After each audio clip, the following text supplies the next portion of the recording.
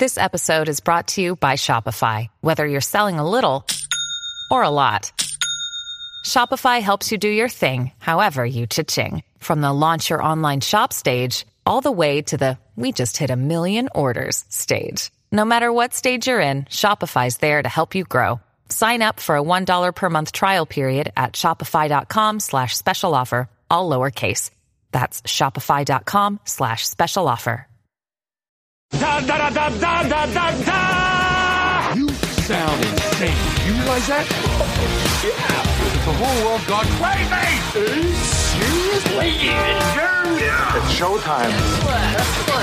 Hello to the MAM fam and to the MAM VIPs here on the main feed this week for a little bonus episode and a little Oscar talk.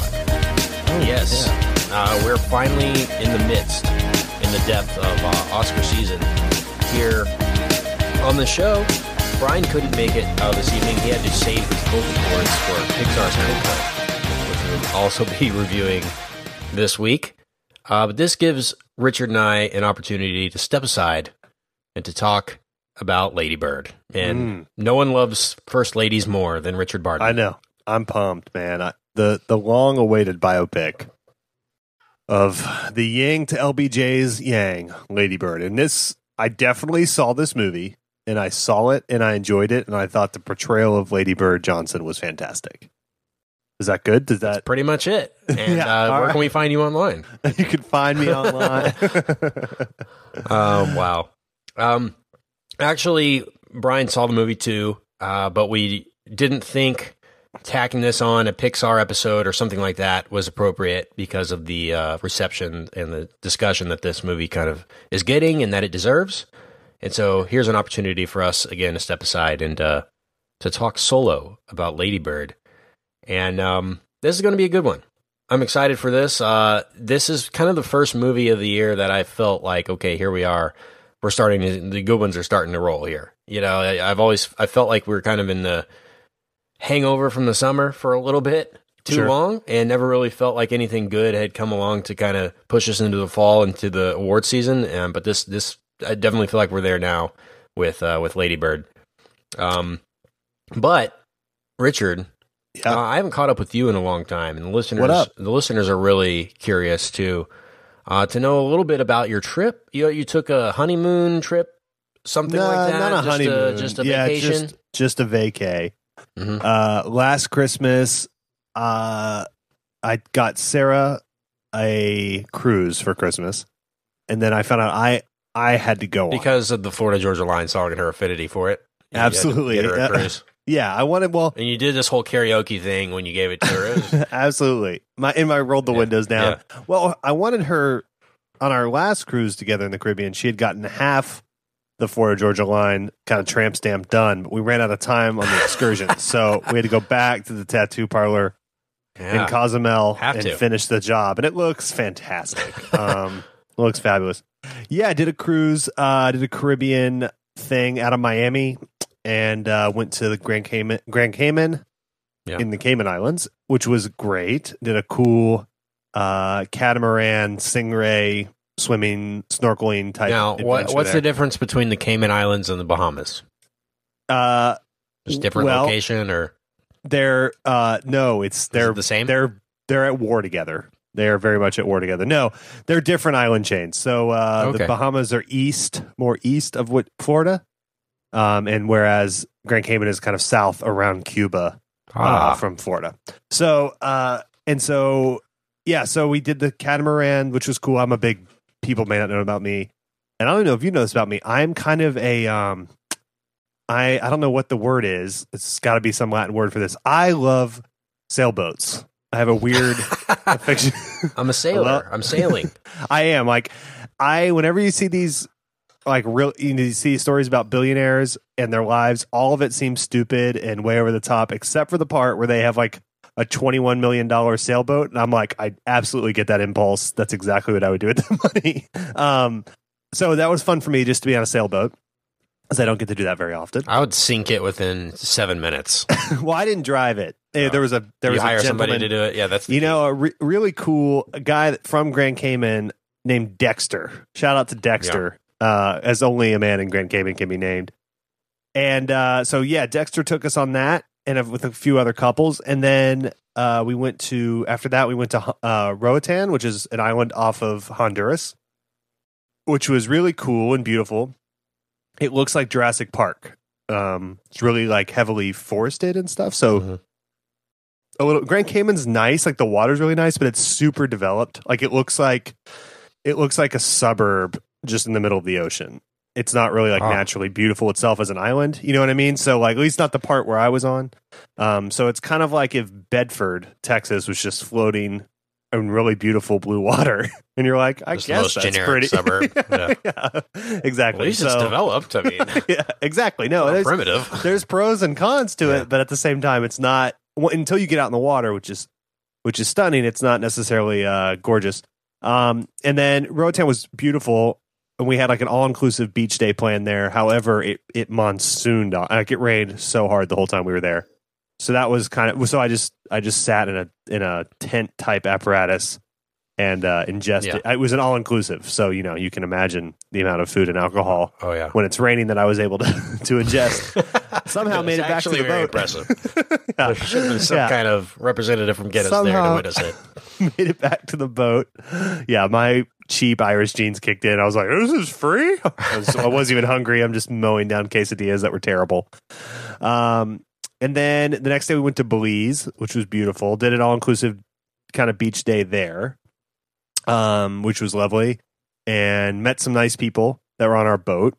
So kind of made some friends, like I do. And then the last day was Cozumel, which is just like tourist trappy, but it's beautiful and there's a beach. And then we did that. And then on the boat, just hung out, ate a lot. I don't partake in shows or any of that tomfoolery. I basically use the ship. If anyone does a cruise, I had never cruised before going on one a couple years ago with Sarah. So I didn't know anything about it. It's my third one now. Just don't splurge on the room because you're never in there. Just get the cheap interior room and just treat the boat as like as an Uber with a buffet on it that's driving you to nice islands. Yeah. I just sleep and I eat a lot and I talk to people. I don't partake in any of the tomfoolery, but a lot of people seem to enjoy it, so that's great. And then back to Miami. Spent a day in Miami on either end of the trip too, which was nice. Tough. Nice. I have to tell you this though, if anyone knows me, I haven't told Brian this, but the most angry I've ever been was in the Miami airport because I was used to eating whenever I wanted on the ship, and at the stops we were in the airport and I hadn't eaten in like 3 hours, and I was the most hungry I've ever been. It's amazing how quickly your body adjusts to just being completely pampered food wise. And so I'm like, I'm so starving. And so, that ever happened to you where like you get a terrible fast food in your brain and that's all you want? I don't know if this ever happened. McDonald's? It was McDonald's. So I was like, only when you're in an airport do you want McDonald's. It's like, God, I can't stand McDonald's. Immediately walk into an airport, you're like, Egg McMuffin? Where? Exactly. Hash browns? So I had that. I had McDonald's on the brain. Yeah. And so there was some nicer, like, kind of Cuban style restaurants or Miami food or whatever. And I'm just blowing by them because like a quarter mile down this long terminal, I see the Golden Arches. Yep. See the arches. So I just start hauling, and we got to the airport pretty early, got through security really quickly. So it was like, I got time. I'm loading up. I'm just going to be so happy. I'm going to sleep with feeling terrible on my flight. So I book it down. I have a picture. I block the quarter mile terminal just already. That thing where you're pre-eating it, like your saliva is already tasting like what you're about to eat because you're so excited. Yeah. And so I'm just hauling to the McDonald's, and I get to it, and I find out the M was not the M for McDonald's. It was M for the Miami Heat merchandise store. No. There was no McDonald's in an airport? No McDonald's. And worse, Miami Heat gear everywhere. And I'm a Mavericks fan. Yeah. I hate the Miami Heat more than anything. Yeah. Yeah. It was about as angry as I've ever been. So, I killed a stranger. You settled for Burger King or Wendy's? Worse. I got, what's the one that's hot? Nathan's hot dog. Oh, ugh. That's all they had? That was all. That's all the junk food they had? And, it was junk. stupid. That was junk. It was foolish. I got some like something called tailgate fries. Big shout to Nathan's if they want to sponsor us. Delicious. But I had spent so much money on the trip. I was just not. There were some nice restaurants in the Miami airport. I was not willing to spend more than like $8 because of principle. Yeah. And so I got Nathan's, but That's it was terrible because my mouth was set on McDonald's flavor. And instead, I just saw like Udonis Haslem jerseys. Yeah. I was like, "That's this McDonald's decorated bizarre." And then I was just furious. So anyway, that's the end of my trip. Weird tribute to Chris Bosh here, but I guess he was a good player. Oh, there's just his jerseys on sale. Oh, what is? Oh, yeah. I go up and still order. Yeah, quarter pounder. I'll please. Take a quarter pounder, fries, Diet Coke, and you know what? I'm gonna get this Dion Waiters jersey as well. Great. Well, all that to say, did you catch up on any movies on the flight or cruise or anything like that? I watched. It's a good time to rewatch movies that you previously seen. Maybe you want to just brush up on. What did you do? I saw the movie. They had movie night every night on the boat out on the pool by the pool. Ooh, it was mostly kids movies. They showed Jaws. No, they saw. I watched Guardians of the Galaxy Volume 2 one night, like an hour of it. Yeah. And that was cool. And then on the way there, I think, I watched, I don't know why, it was the only thing. You know, I don't like to call out companies because we're always about sponsors, but I don't think American Airlines is ever going to get here. American Airlines needs to get it together with their on-demand sitch. I fly Southwest and American mostly. Southwest definitely owns with the, first off, you can bring your own device, which is cool, and then B, way better like TV selection and movie selection. But I watched about 45 minutes of Snatched with Goldie Hawn and Amy Schumer. It was not good. Did not I don't do like because of my status as a semi-professional critic. I like to preface this by saying I did not watch the entire movie, so I don't like to review things I didn't see all of unless I walk out in the theater. That's different, obviously. But so I feel bad that I only saw 45 minutes. I hate judging it. So, but I would say I the 45 minutes. I know. Well, you're on an airplane. Yeah. It was like that, or like Arthur, like the old 80s movie with Dudley Moore. It's like who's you know what I mean? It was like the worst. Who's buying the rights to these? It was a bizarre thing, and I had a giant. I guess it was heading out of the country, but both ways I had a 767, like old school 80s Boeing 767, which was weird for like a Miami to Dallas flight. That's not that long of a flight, but I'm sure it was heading elsewhere both ways. But yeah, that's pretty much my trip, man. It was uneventful. It was nice. Got some relaxation, read a few books, saw some cool places. I always say, cruising is like the appetizer sampler of vacationing, where you can kind of spend 8 hours in a few different places. And then if one really kind of tickles you, you go, you know what, next vacation, let's just come here for a week. Let's just get the mozzarella sticks next time. So it was, it was solid, but it's good to be back. We did some episodes with Brian yesterday. Back in the fold, boys. It's good times. Good times. How about you? How have you been, man? You know what? I've been good. Just kind of bearing this NFL season and ready for it to be over. And that's pretty much it. Catching up on a lot of TV, a lot of movies, and it's been good times. In that regard. I always think, every year I think, oh boy, this is exciting when the Cowboys lose at the end of the year. Which is sad. I'm a Cowboys fan. That's never fun. But I go, oh yay, I'm going to get my friend Kent back. But I never do, because it's like it never ends for you. I always feel bad. It's like I always think your life's just going to be cake until September. But then before I know it, you're doing draft stuff. Mm-hmm. And then, you're just, it slows down a bit. But the bad part about it is when I'm the most free is when the worst movies are out. So it's January and February. And we're going to see Triple X 5 or whatever it is. And, Kellen Lutz, whatever his name is. Yeah. He doesn't let you down in February. Yeah. That's what he's the king of February in my book. But no, it's been good. But so what? Tell me, better movie, Snatched or Lady Bird? Wow, that's tough. Both. Yeah. I felt empowered as a female for both. But I would have to say, because of Saoirse Ronan's beautiful performance as Lady Bird Johnson and the way they handled LBJ's,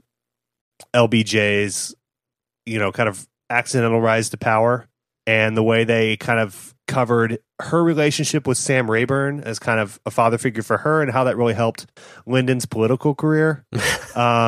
I have to say it's Lady Bird. By what if I did this whole thing? Just the whole episode, and it was just clear I didn't see it. I was just BSing my way through it, and I actually thought it was about Lady Bird. That's actually funny because that happened on local radio earlier today. I was listening driving. Oh, really? And they were saying they were going over the Oscar buzz movies or something like that, and they said Lady Bird Johnson movie is doing really well. And they had to come back the next segment and correct themselves and preface it's like, don't go expecting to see a Lady Bird Johnson movie because that's not what it is. We're sorry. If anyone were to make one, it would be Greta Gerwig, though. I mean, the voice, that's definitely her wheelhouse, I would say, is, kind of shy first ladies is what I think when I think. Shy first. Greta Gerwig's first, it is. It's just shy first ladies. Yeah, old anyone books. Can make. Very lacy clothing, just kind of flowing in the wind. Well, yeah, when she does her Mary Todd Lincoln one, that's the one. I can't wait. That's the one that's going to rip people up.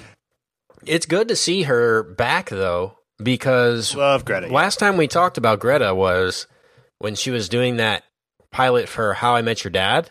Yeah, that was so weird that she was involved in that. Yeah, and she was on Colbert promoting this film and talking about that experience and just kind of where she's been over the past few years, really. Yeah. And what happened was, it was this huge thing. How I Met Your Mother ended. They were going to spin it off to How I Met Your Dad. They shot the pilot. She said they took it to Las Vegas, and they took it to a focus group there. And basically, they give you a knob. So you turn the knob left if you don't like it, and you turn the knob right if you do, like throughout the entire show. And she said that when they were watching the show, they were turning the knob left only when she was on screen, the entire focus group. And so they obviously didn't pick up the show and didn't move forward with it. But she said that kind of wrecked her, when they hate you that much. Yeah. Like the general public just kind of hates you. It's awful context for her to be seen in that. It just seems like a weird fit now. But, I think it was a blessing for that not to happen for her. But she's super talented. We talked about her a lot. Frances Ha, it might have been in my top 10 that year. I definitely recommended it. It was really cool, and I think it's still on Netflix. But she's great in that, and the whole movement she's involved in, with I hate to say Lena Dunham, but the whole mumblecore kind of movement genre that she's known for, I really enjoyed her work, and she's been someone we've rooted for. And you only want the best things for the people that you root for, and so, having said that, Lady Bird is the most successful movie ever on Rotten Tomatoes. It's crazy. The most, it's received the more positive reviews than any other movie. I think Toy Story 3 might have been number 2 with 163 recommends, and this has 170 and growing at this point, and they're all positive, 0 rotten, 100%. Well, that's about to change because I hated this number. You're the one guy. I'm the Armand White. Can we please get accredited for Rotten Tomatoes just so Richard Barton can be like, didn't really get it. Never really understood what they were going for. I read those LBJ books and none of this happened. And it says Richard Barton, LBJ biographer, or like whatever. LBJ historian. It does can't do not anything accurate about it at all. LBJ historian. It goes down to 99% because some idiot just didn't understand. Yeah. I forgot, by the way, Greta Gerwig was in Jackie. So that might have been the genesis of this. Yeah. She's covered 2 back to back. So I don't actually know the genesis of Lady Bird, the name, but maybe there's some kind of connection there with LBJ. I'm assuming there is. Just random. maybe it's a trilogy, like, she's, maybe Pat Nixon is next. And I'm excited for that. I'm excited for Greta Gerwig's Pat Nixon biopic. Wow. That's going to be. Okay, we'll stop those jokes now. Yeah, we're done. But this is a really, really interesting movie. It makes me excited for Oscar season. It's, we talked about, Brian and I did a VIP episode this week for Broadcast News. And a lot of what we talked about on that was the really delicate way it mixes in the drama and the comedy. And how much I love those kind of movies that are kind of all over the place tonally and feel like real life. And this certainly does. There's a few kind of things that are very interesting about it, but I think the two lead actresses are fabulous. It's so funny. I've been I didn't know this until about like 3 or 4 years ago, but me, I love listening to podcasts that are like long form interview with anyone, and a lot of people that are actors that I really, really respect. They always talk about this like kind of Chicago theater scene of the 70s and 80s and how it was the most exciting acting training going on, and these various companies in Chicago of these people that all kind of came from this scene. And it's tons of actors, but it's so funny. All of them always say, I saw Laurie Metcalf in this play in Chicago. Laurie Metcalf taught me this, and she's the best actress I've ever known. And all these really tons of people you would really know and respect, from Nick Offerman to, everyone. Mm-hmm. Anyone that comes from kind of the Midwest. And so it was cool to be like, and I always thought Laurie Metcalf was really great in Roseanne and things like that, but you've never really gotten to see her do something in at least in the film world that's like worthy of her apparent prodigious talents, apparently. So it was really cool to be like, oh wow, it felt great as someone who didn't get to go to cool avant-garde theater shows in Chicago in 1984, even though I wanted to. Yeah.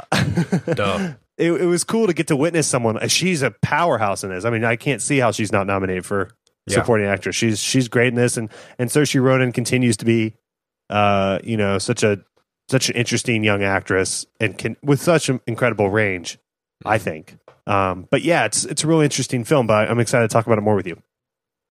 Yeah, I thought this is, first of all, Greta's first directorial debut, or her first movie directing, I should say. And I was extremely impressed, first of all, just with her knowledge and technique behind the director's chair, Totally. in the director's chair. This was just the style that she showed. The way this thing is edited, it's definitely a polished film. It's not like she just sat there and said action and then threw this thing together. There's technique here. There's definitely a distinct style to what she's doing. Yeah. And that's just really impressive the first time out of the gate to see, like, wow, this is somebody that could have directed 5 or 6 or 7 or 8 great movies by now, just with how much she knows about how to make a movie. So I was really impressed. I wonder how much, she's domestic partners, dating, whatever, Noah Baumbach for, I don't know, 6 or 7 years now. I wonder, I didn't how really, much she helped what her? No, I would never say that. No, yeah. But I wonder, I think I'm really kind of marveled at this because it didn't reek of any of his kind of style. Pretension? It was he has his own kind of Wes Anderson thing. But, to me, it was a really, if you had told me, and Greta Gerwig's going to direct her first film, and by the way, this may read as like sexist, I would say the same thing if she was the director and it was Noah Baumbach's first film, but like someone that's, an actor or actress that's with someone that's a director, you would think if they were to spin off and do a movie on their own, it would kind of reek of that director just kind of by osmosis and stylistic choices and things like that. But this didn't feel at all like him. It felt really, really unique, and such a testament to her. Like, this is so her own voice, and she's always been a really interesting actress who makes cool choices and really she's just cool, right? She's always been cool. It felt more to me like Alexander Payne, Richard Linklater, John Hughes. Yeah, it was much more like Linklater. Art House or anything like that. It felt way didn't have more... any affectation to it. It was more Linklater. Like, this is just, we're going to let these characters exist and let's all find out what happens to them in here. That's a great comp. Yeah. In a very complimentary way, this is kind of the Seinfeld thing of a movie about nothing. I mean, this is right. Like when I recommended this to somebody, I saw this over the weekend.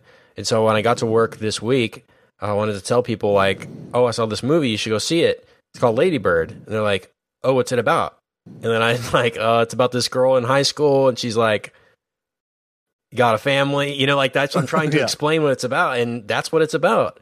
But it's so charming and the performances are so genuine and you care about the people and the relationships and what's going to happen to every person in the cast and the setting and the city of Sacramento for some reason. I never thought I'd feel sympathy for that or them, but I do. Vlade Divac was incredible. Yeah, in this, I mean, it was what a incredible. Cameo. When they brought Jason Terry in, it was that's when you really know.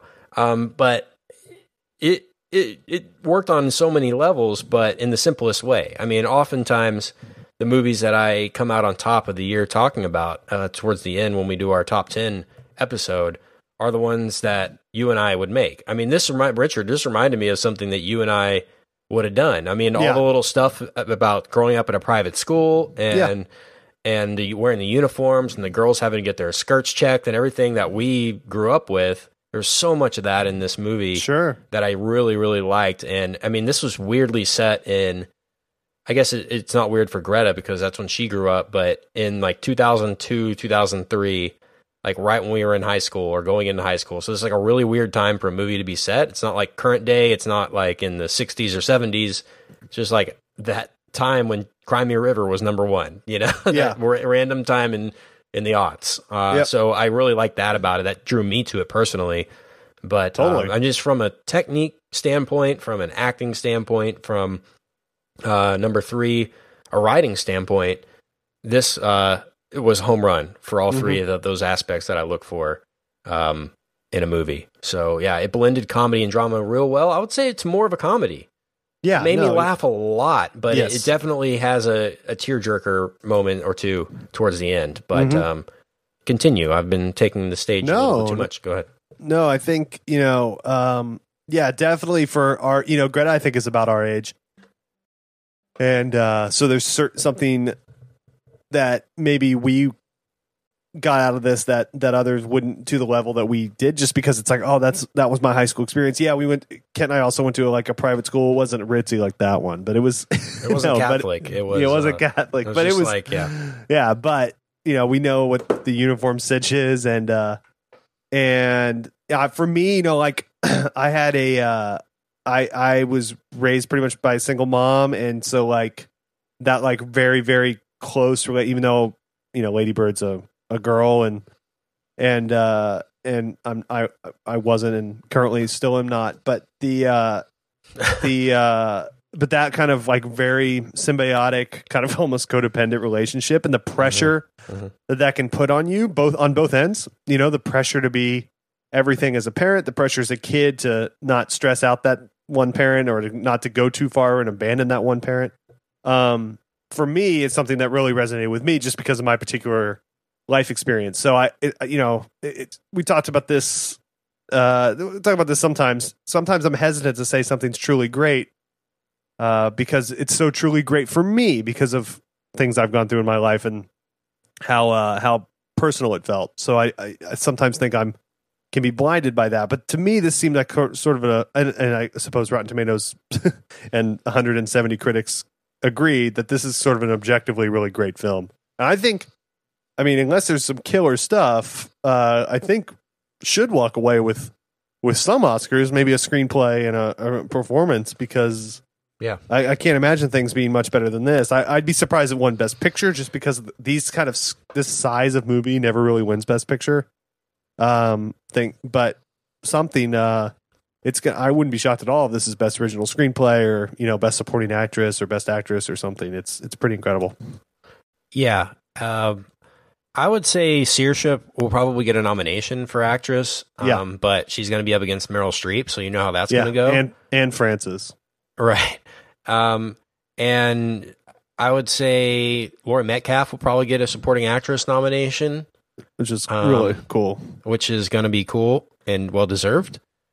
I wouldn't be surprised if Greta gets a director and a screenplay nomination for it as well. Can't really say any other Oscar categories. Maybe some critics awards it'll win because of just how well received it's been amongst the critics. Yeah, I did this kind of Oscar preview thing I'm going to put in the newsletter next week, and I've got it in front of me.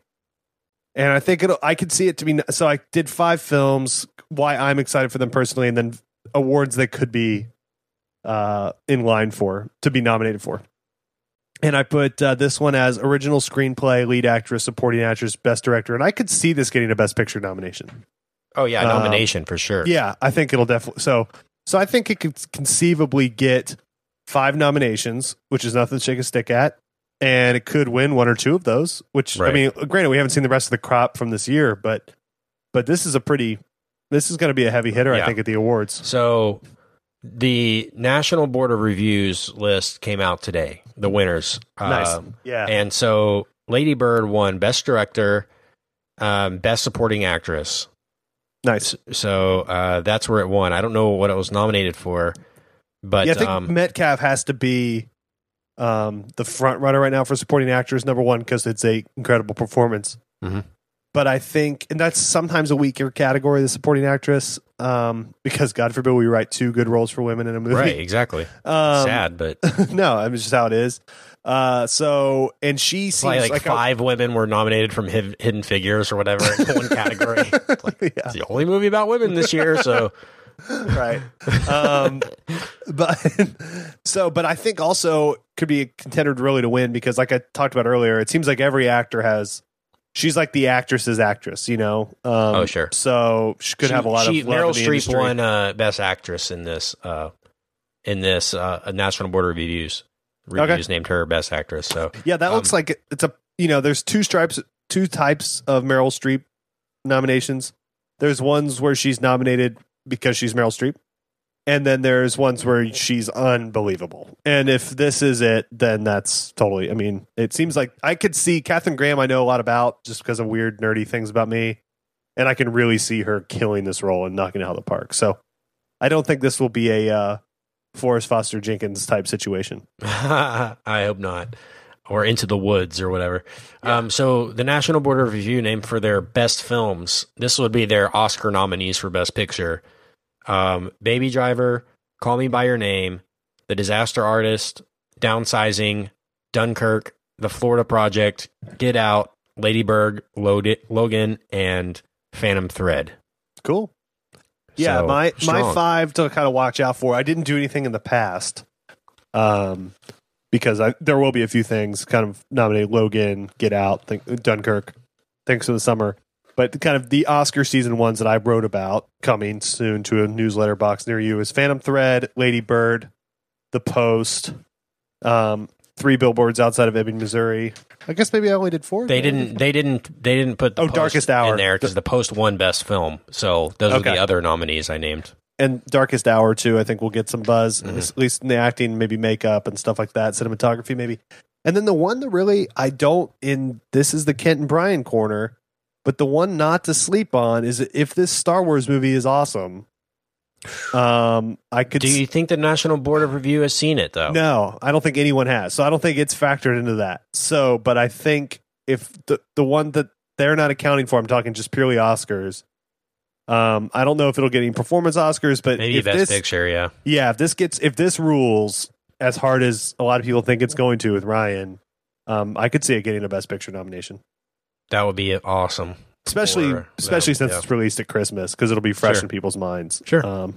So that's kind of the one I think Best Picture wise that people are sleeping on. And I'm not even the Star Wars guy, but if it's great, I mean, Force Awakens was borderline. So if it was borderline some acting. I think there was borderline for Daisy Ridley to get nominated. Sure. I don't know if it was borderline for Best Picture. I don't know if it was borderline for Best Picture, but there was some buzz and arguments about it not being nominated. Yeah. If people were like, if it's really this great, why? I mean, there were those articles written. So if this one's 10% better than that, it's going to be hard to keep it out. I think so too. Back to Lady Bird. Sure. Yeah. I really enjoyed Beanie Feldstein as Jules. Yeah. She was hilarious. Who is this girl? Yeah, no, I know. She's kind of she is Jonah Hill's sister. Is she really? Yeah. And well, I knew he was a Feldstein originally. I didn't know that was his sister. She's Jonah Hill's, cool. That makes sense. She's Jonah Hill's sister.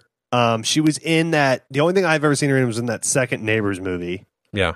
But yeah, she's interesting. She didn't go with the middle. She didn't go with her stage name. She went with Feldstein. That's why he went with Jonah Hill, because he's like, Feldstein's awful. I'm not gonna be Jonah Feldstein. Yeah. Hill's his middle name, actually. So yeah.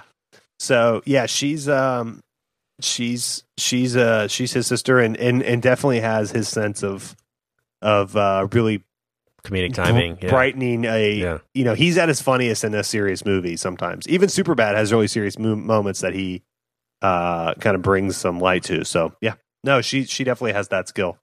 She's the one, I think, that if you remember the trailers for Neighbors 2 where they run the one girl over with the car.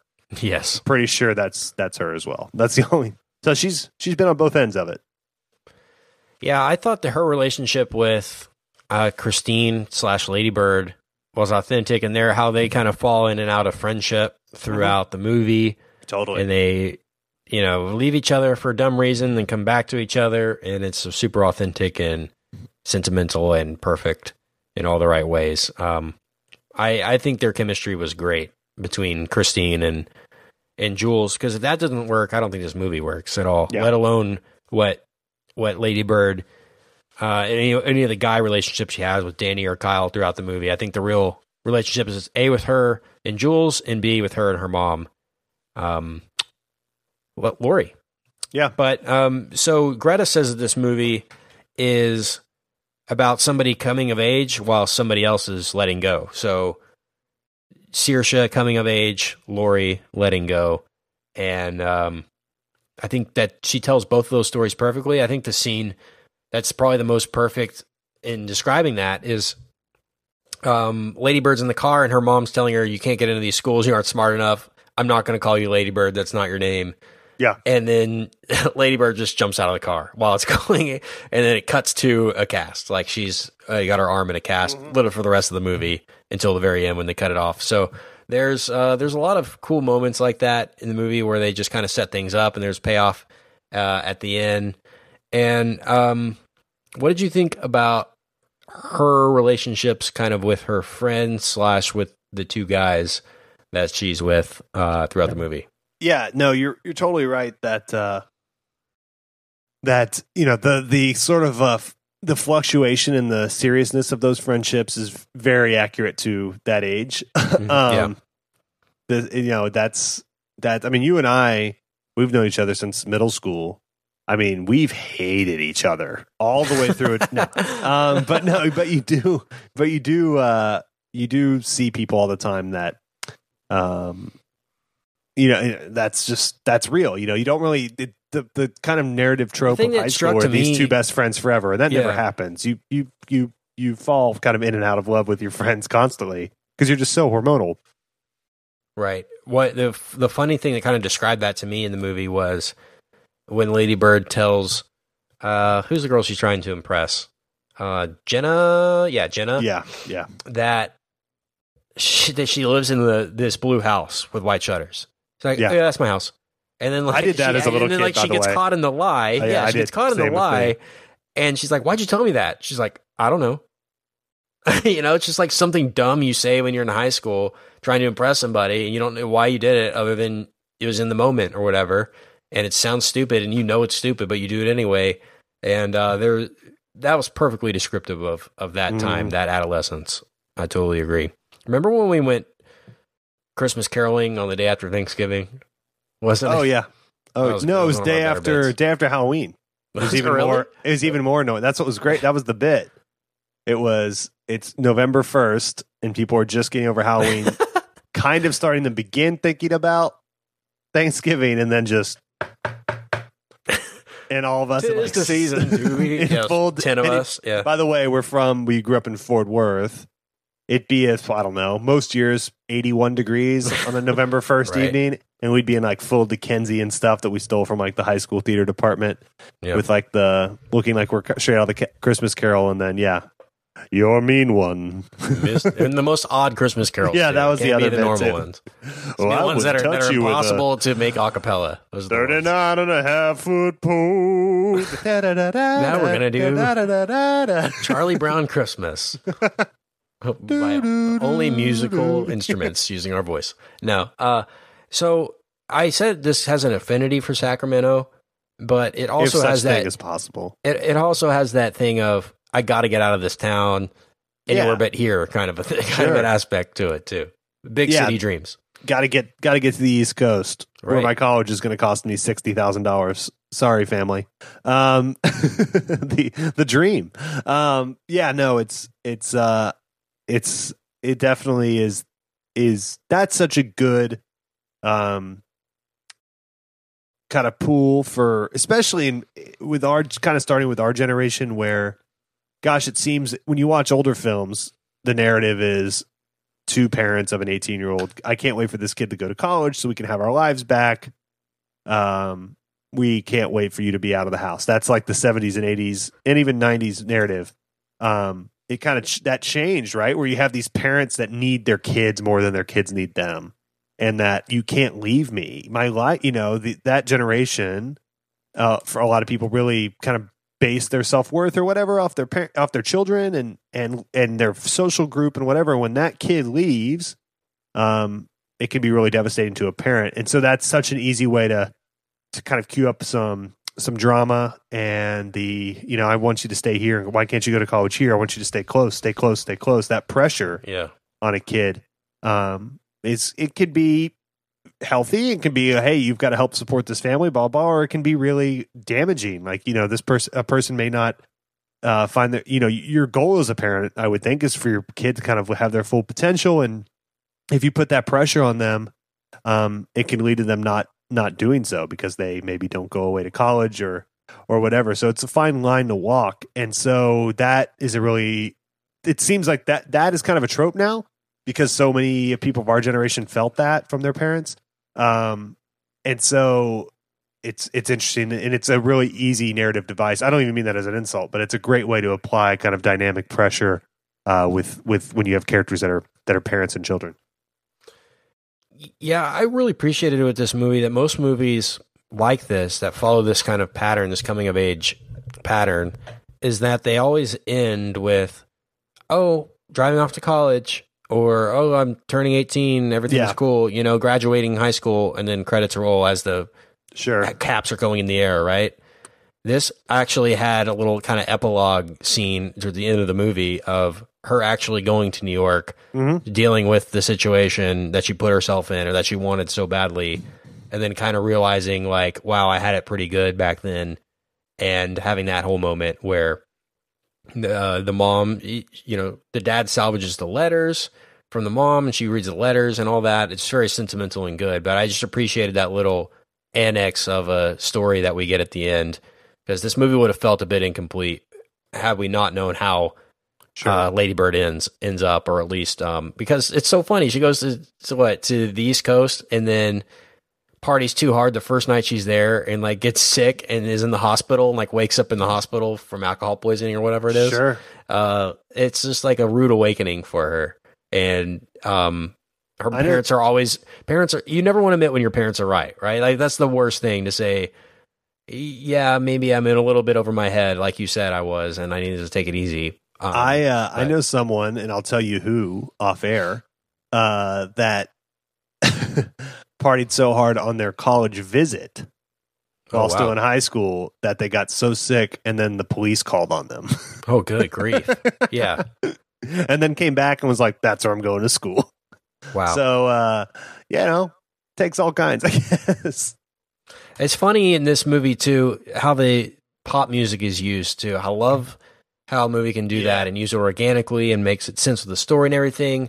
I love the bit with the Dave Matthews Band. Yes. And them kind of tongue-in-cheek making fun of it. And Saoirse, Lady Bird, doesn't kind of have turned things around in her own mind until she can admit that she likes Crash Into Me. And she's like, no, I like this song. And I love that moment. That's kind of the moment where the most eye-opening moment for her personally in the movie. And also Cry Me a River, like I mentioned, but also One Hand in My Pocket from Alanis Morissette, or A Hand in My Pocket. And they're listening to that in the car, and Lady Bird says randomly, did you know she wrote this song in 10 minutes? Like, out of nowhere. And it has nothing to do with anything, but it's just a funny little like pop-up video line that they throw in here. But this movie is littered with moments like that, and I really want to see something funny. Like we said, we're the age of this. I happen to look over and see this. This wasn't planned, but I'll make you laugh real quick. Hold on. Let's see if I can still do this. I'm broke, but I'm happy. I'm poor, but I'm kind. All right, here we go. Oh, my guitar's out of tune. Nope. I know it though, but it's the weird thing about you've got your dream. I could fill in for DMB anytime. There it is. I got it. Hold on. Let's see if I can still get it. You got to sing it too. In 3.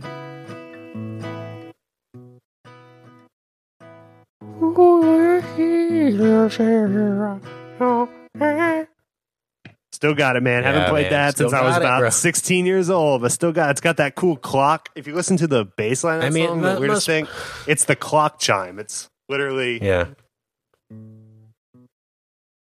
Maybe that means it's super technical music. Exactly. So yeah, dude. For somebody who doesn't even play guitar and hasn't played it in 14 and a half years, can pick it up. Pretty good. Yeah. Must be really technical. Yeah, it's pretty tough. Pretty tough. No, I love that. And again, that's just kind of a throwback to our childhood with those things that she threw in here. But again, I mean, this is an experienced director, and she actually did win Best Director from the National Board of Review. So that rules. That's not awesome. bad for her first time out, right? And there's some serious contenders in that, right? You got Spielberg in that category this year. Pardon me, Joe Wright. Who else has big movies? Edgar Wright, you mean? No, Joe Wright did the Winston Churchill movie. Oh, the Darkest Hour. Yeah, Edgar Wright too. And then PTA. I don't know if that was that up for it, because I know that a lot of people have seen that. Oh, I don't know the nominees. I just know who won. Yeah, so I'm just saying, if she won and all those were in it, that's some serious. Totally. That's not an off year of directorial talent. You know, sometimes these awards are worth more than other years. If that makes sense. Because in that same thing, they named Jordan Peele as best directorial debut. So we have her and him both like their first films, and he Dak won and best Zeke debut situation, right? Where right. Who do you give Rookie of the Year? You know, yeah. You should never know. But that's kind of cool that the Disaster Artist is getting so much buzz, because I love that concept, and the trailers look funny, and I just hope that is worth anything, because apparently it is, if it's being on all these lists and winning all these awards. It won Best Adapted Screenplay from them as well. So, really cool. I love Lady Bird. This is going to be tough, because I've started to make my own top 10 list of the year. Just kind of writing it down, and every week as I see a new movie, kind of adjusting it and reevaluating and rewatching things. This one's going to be a tough one to place, I will admit, because of its simplicity, because there hasn't really been a movie like this, kind of a, I hate to say a family movie, but one that I could watch with my parents, sister, anybody like that, and kind of still enjoy it. This movie's been really light on like just movie that appeals to the masses. There's been a lot of comic book movies and a lot of good horror movies and things like that. Sure. But not really anything in between. This is something like that, and I've seen appreciated that. So many people in my like social media life that are not like nerdy film goers like us, that probably see 5 movies a year, and they're all posting about this, which is encouraging. You know, that's good. It's resonating with people. This and then 3 Billboards is doing pretty well too. It's exciting times for kind of adult. I hate saying adult cinema because that seems skeezy, but that's what it is. You know, movies for not 12-year-olds. This movie reminded me of the 400 Blows, just in the kind of the Catholic school element of it, and the or Igby Goes Down. Remember that movie? Yeah, or Rushmore too. Yeah. I got a lot of Jason Schwartzman from Saoirse in this movie. Totally. Not necessarily the relationship with the student teacher like that movie, but just the maybe the student part, protagonist part. That like that. The movie, due to a lot of different Rushmore, I mean, it's not aged particularly well due to a lot of kind of misbehavior by teachers, right? And well, not students. They're students, but misbehavior by teachers. It's I love that movie. I love it too. I love it too. It's so good. It's a great film. I worry that it's sort of greatness may not be appreciated because of developments in this real world, unfortunately. So do you think? So I was thinking about this.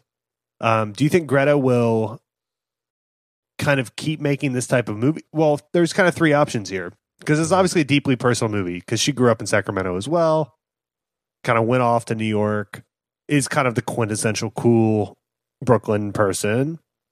So there's a lot of her and Lady Bird. Is this a story she needed to tell, and this may be the only movie she ever fully kind of auteurs, writing, directing? Yeah. Will she make more movies like this, sort of slice of life, Woody Allen-ish kind of small, $5 to $10 million movies? Or do you see her kind of scaling up from here and maybe doing kind of a mid-budget, or, she's never going to direct like Wonder Woman 2 or anything, but something a little. Do you see her, I suppose, becoming more of a filmmaker or an actress that kind of makes these cool little movies every few years, or is this it? What do you kind of see in the future for her? I don't know. I think maybe with how I Met Your Dad went, that she's kind of like given up the whole I'm going to be a superstar actress bit, sure, and like I'm just going to do what I know and tell my own stories, and because I'm confident in my own talent and I have great people around me to help me do it. I think that's what I would hope she does, is just do stuff like this, maybe different, maybe not so autobiographical. I understand she said that nothing in this film has actually happened to her, but it was certainly inspired by her upbringing and people she knew and the kind of life she lived as a child. Right. Maybe she does something a little less personal, but still in this style, this drama comedy, lighthearted style I really enjoyed. So hopefully she goes down that path and she gives us more stuff like this, but not necessarily about high school kids or anything like that. I think she can do what she wants. She's super talented. I'm just blown away at how good this was the first time out. I like her as an actress, but you never, like, imagine this, Richard. Like, oh yeah, Mila Kunis is directing a movie. Like, oh, cool. I'll see it. Like, but imagine it's as good as anything, Steven Soderbergh's done in the past 10 years. So like, what? From Mila Kunis? Like, I like her as an actress, but I'm just super happy that we have another director out there, another up and comer out there. Awesome year. Like, it's good for female filmmakers, and I hope that trend continues, because it's like, morally, ethically right to have kind of equal things, but B, the stories are more interesting, because like, sorry dudes, and I'm not trying to play like crazy feminist here. I'm just saying we've kind of told the story from our angles so many times. It's not that interesting either. It's just not that interesting anymore. No one cares. And so like, it's actually, I look forward to, even though, if there is a gender war, I'm team dude. We'll take you ladies out. No, but as just someone who likes original, interesting movies, I'm always more piqued now by a female filmmaker, because it's a perspective that I haven't seen 100,000 times. Yeah. And I've seen it fresh. Like 14 times, and you're like, this is cool. I like the way these characters think. Because guess what? Half the people in the world, more than half, have these kind of sensibilities and pressures and quirks and things that you have to deal with. So like, it's just so much more interesting. I'm so glad. Just, yes, politically and ethically, I'm happy, but also just from purely entertainment wise, I love it. It's awesome. Yeah, let's hit grades here, man. Unless you have anything else to say about this. Nope, C-. I like. What do you think? Like, I'm kidding. Just one more thing to comment on. I liked how she, in her relationship, she has the the guy she dates is kind of like the theater guy, Sure. and he ends up being gay, and then she goes for a completely different kind of guy, like the kind of punk guy and everything. It's just funny to see her in those two different scenes and like how she reacts to them, and stuff. Saoirse was just great in this. I mean, I can't say it enough. She's a great actress, like Greta probably could have starred in this herself, but I think it was really cool to pick. Yeah, it's kind of just that. like her. It's kind of the Superbad thing, right? Where she probably wrote it for herself. I don't know. The impulse, she might have wrote it for herself, kind of like Seth Rogen did with in her own voice or whatever. Yeah, wrote it in her own voice, like Seth Rogen did for with Seth, the character of Seth in Superbad, and then he looked too old for it, so they got Jonah Hill, who by the way was like a year younger than him, but he looked like he was 18. And Saoirse's not; she's what 25, but she really pulled off being 17. So much better than Greta would have. So you kind of you allow good genes to kind of get the good parts sometimes, I suppose. Yeah, she's just an up and coming actress that I'm excited for. I've enjoyed her I've enjoyed her in bad movies. I enjoyed her in The Lovely Bones. Wasn't that it? What she was in? Yeah, I think so. Yeah, and Brooklyn's great. If you haven't seen Brooklyn, it's like so much better. That was so Oscar-y. Oh, it was, but it's not as beat down as it has to be. It's more entertaining than it seems, but it is Oscar-y for sure. She did one? It was like a young adult kind of The Host. Yeah. That didn't work out at all. That was another Stephanie Meyer. I seen her in Byzantium. I saw that movie. It was about vampires.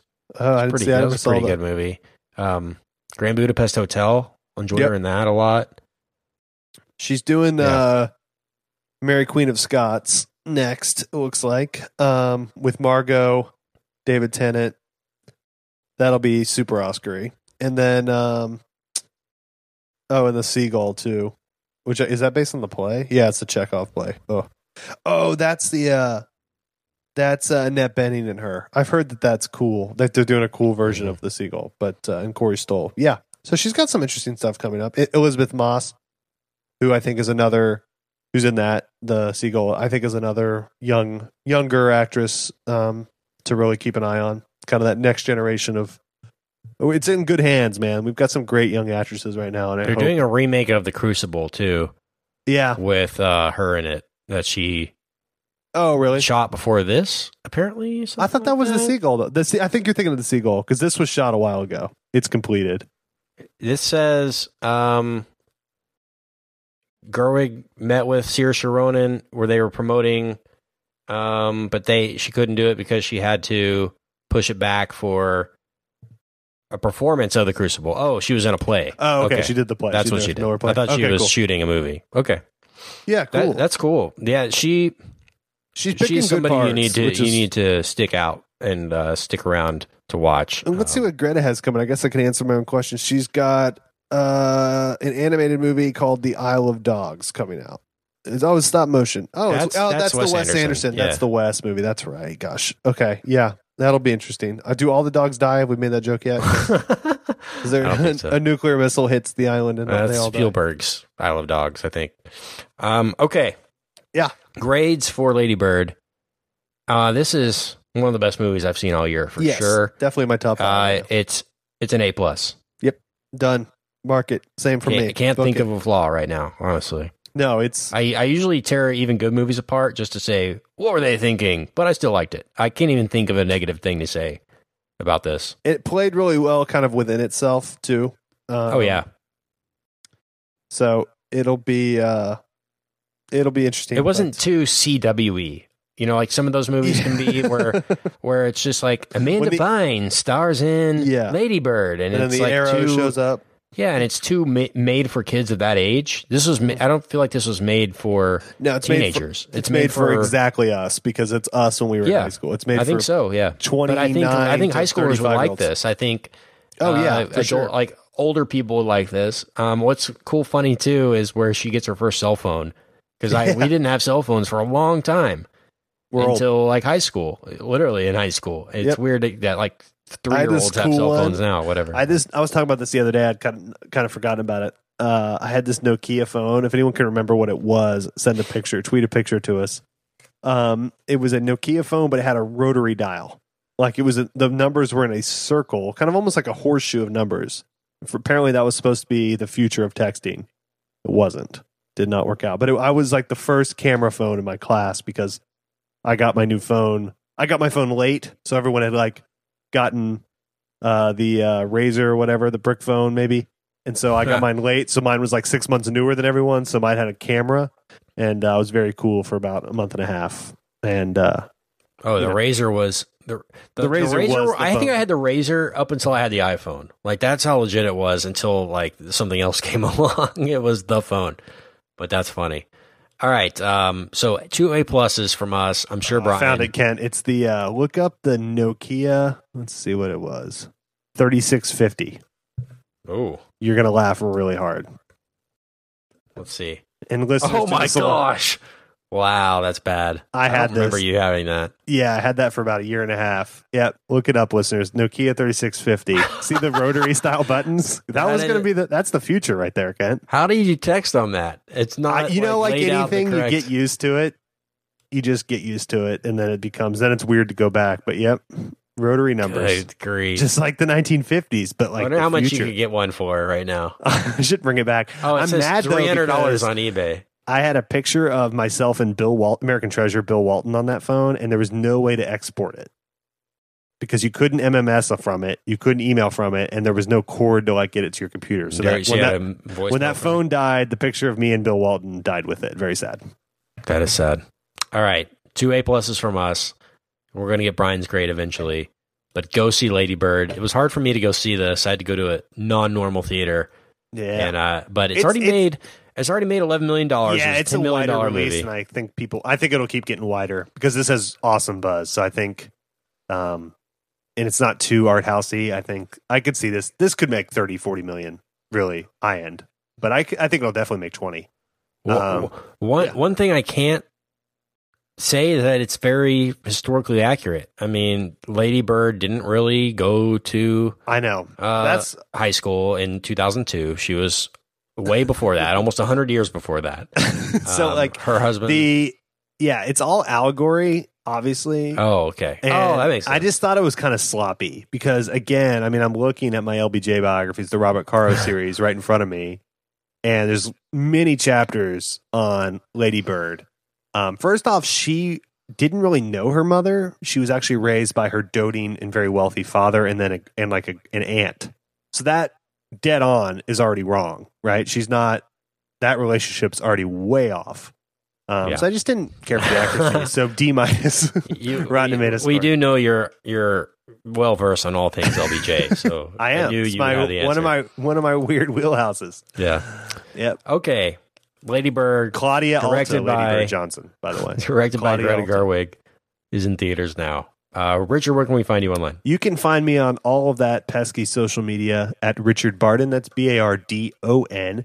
You can find me on the Mad About Movies podcast website or the Mad About Movies podcast newsletter, which, as I mentioned, is coming out first week of December. And hey, we do this every once in a while. Go on iTunes, leave us a review, 5 stars, preferably write a little nice something. This helps with les advertisers, helps us actually break even on this little show, which is always nice. So go over to iTunes or whatever, Google Play, whatever you use. If they give you, I don't know, do they let you leave reviews in Google Play?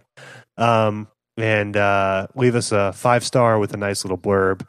And, maybe you'll get one read online or on a show. Maybe we'll do that. Kent, where can I find you on the interwebs? You can find me on the Twitter, Instagram, and Snap at Kent Garrison. And find our show, madaboutmoviespodcast.com. Send us pretentious FU type emails as well. We love those. Keep them coming. Yeah. We're sure that this review wasn't good enough for somebody, so please let us know. And until then, we will see you guys next week when we talk Pixar Coco. I think we're actually talking about that right now. So download that right after this and have a great on time. We'll see you at the cinema. Bye. Hey, baby, I hear the blues are calling. Tossed salads and scrambled eggs. And maybe I seem a bit confused. Yeah, maybe, but I got you pegged. But I don't know what to do with those tossed salads and scrambled eggs. They're calling again. Scrambled eggs all over my face. They're making me yah-yah. Tossed salads and scrambled eggs. They're calling again.